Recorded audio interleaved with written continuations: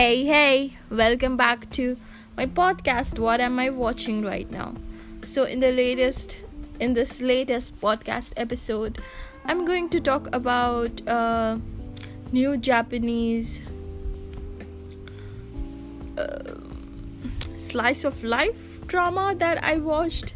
So it was based on a writer's life and just how they resolve the problem of how they can't write, and that's the show's name as well. It's called Can't Write, and Netflix recommended that to me when I had a writer's block, and obviously I watched it and it was quite interesting because I could see myself in the main character, and it was just fun watching it.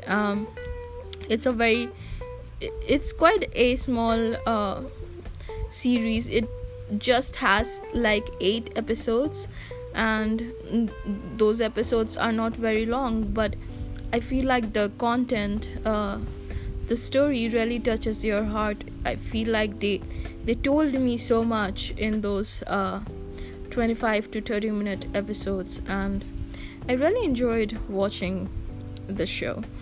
And yeah, that's my pick for today, and I'm going to talk about it.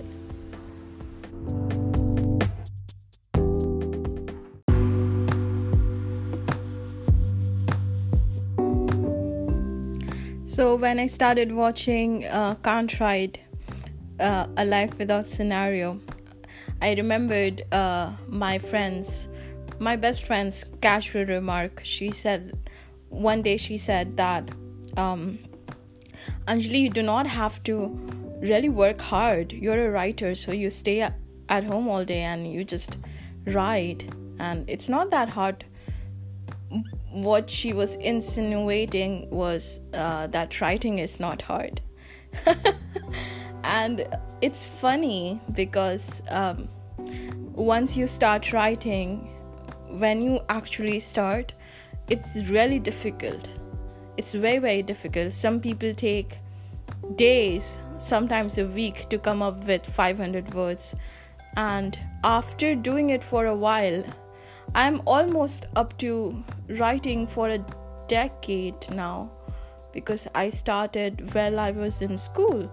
Around a decade, more like 8-9 years. And it still hasn't gotten easier. It's never easier. There's so much to learn, and you will keep learning. If you're a writer, you have to be observant. You have to understand what your character is feeling so you can convey that through words. And it's not fun, and it's not easy. Some days it takes me the whole day, 8 hours of work to just come up with 2,000 words or something so I can post a new chapter of my serial online. And it's not just writing a rough draft, it's cleaning it, it's editing it. So the difference between an amateur writer and a professional one is the way they edit their work. So everybody writes a really shitty first draft, but the professional writer gets to edit it and write it more creatively. The better you can write, the better your work will become, and the more the readers can relate. So it was funny because I could relate to Kaisuke. I'm sure I'm butchering the pronunciation of his name. He's the main protagonist, who is also a B-list screenwriter, and he hasn't gotten work in, I think, the last 5 years or something. So he quits in the drama. It's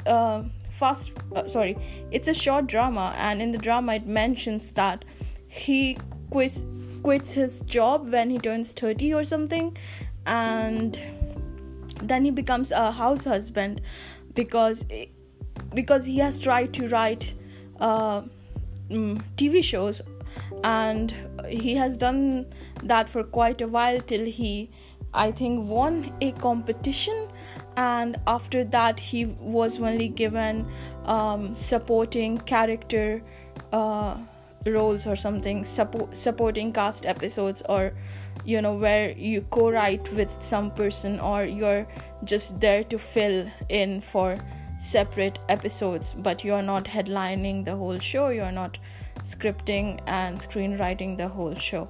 So this show basically starts with him being a house husband, and he also feels inferior to his wife, whose name is Nami, or is it Nagi? I think it's Nami, if I'm not wrong. It's been a few days since I've watched the drama. I think it's Nami. So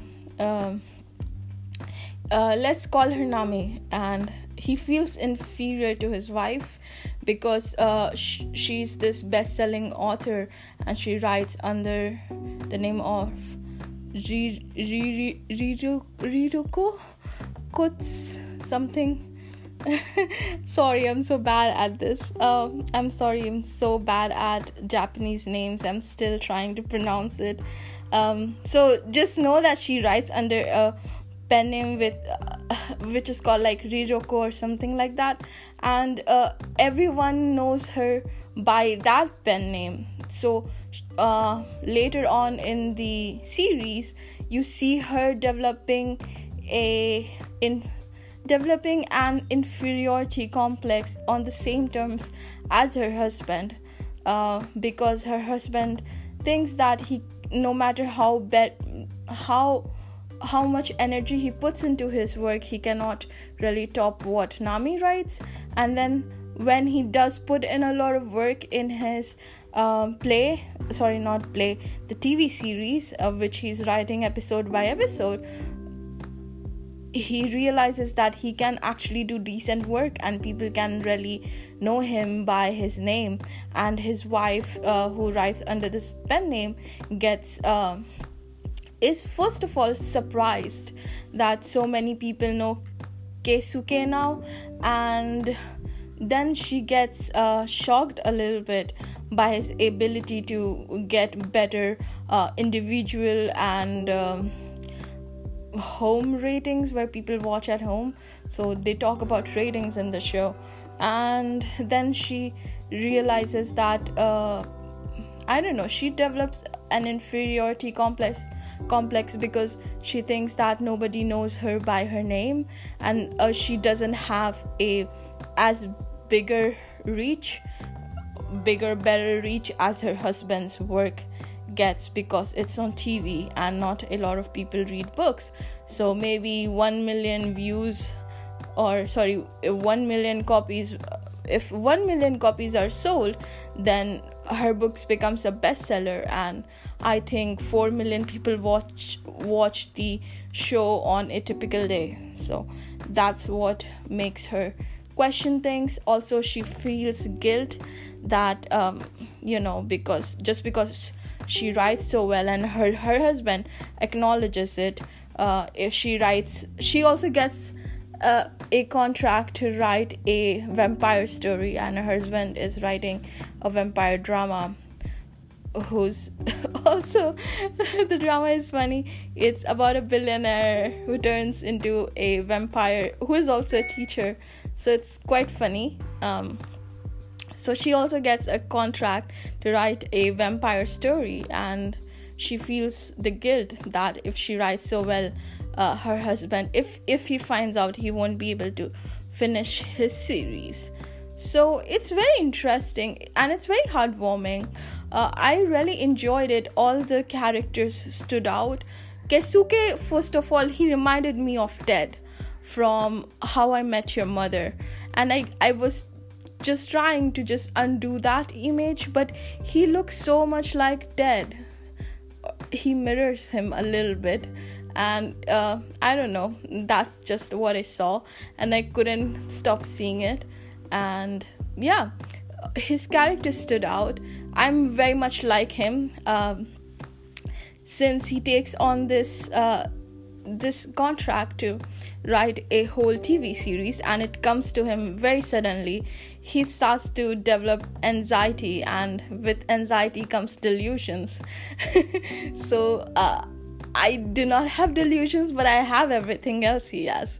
So I wish there was the thing that he was doing in the series is to cool his head. I wish we had that here, but I suppose there's nothing like that where I live, which is sad, because it looked super calming. Just whenever your anxiety springs up, you just go and cool your head and get ideas, discussing ideas, making a friend with the person who works there.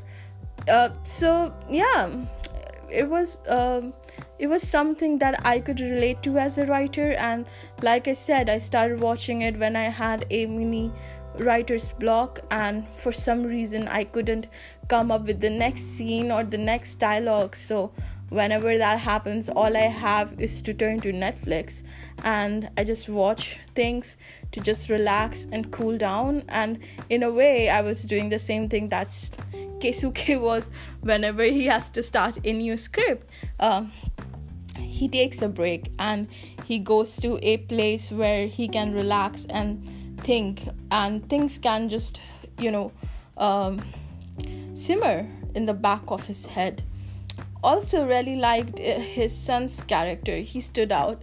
He I think he got a lot of screen time around the 6th or the 7th episode, where he was taking down family drama one by one, and it was quite funny. I really found him super endearing. Like, he was so cute, and he was talking about not having problem in the organization. He was trying to run his family. It was nice, and I feel like like I said, every character stood out for themselves. Everybody had a story, had a small subplot. You got the wife subplot, you got the husband subplot, you got the small kid subplot.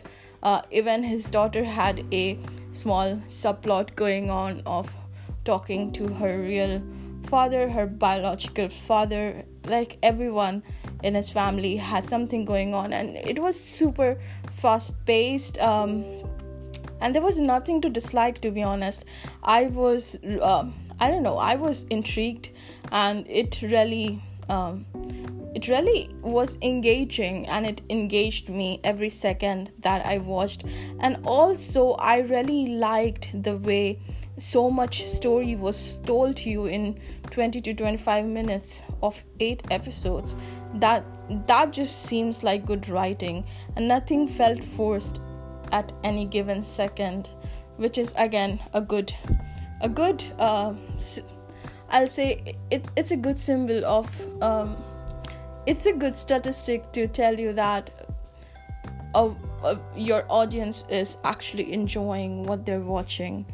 And if you want to watch like a character driven drama which has like heart and soul, and it makes you, I don't know, think a little bit, but not that much. I don't think you will relate to it that much if you're not a writer. Maybe I'm wrong. Maybe this is me just being narrow-minded. Maybe you would like it a bit more if you just opened your mind. Or maybe I need to open my mind. I don't know what I'm saying anymore. I just think that maybe you would like it, especially if you like to write, because it's so close to reality. And I enjoyed it, and I hope there's a second season whenever they come up with it, because Netflix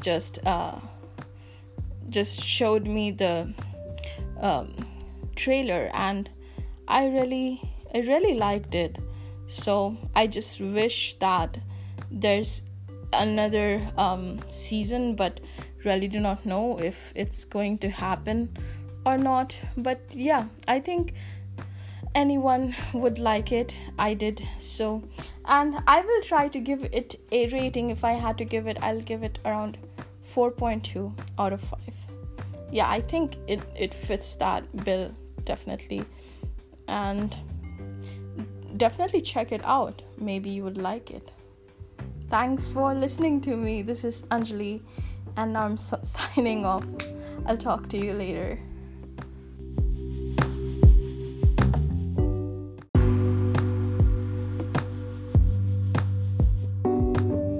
Also, I forgot to mention this other thing.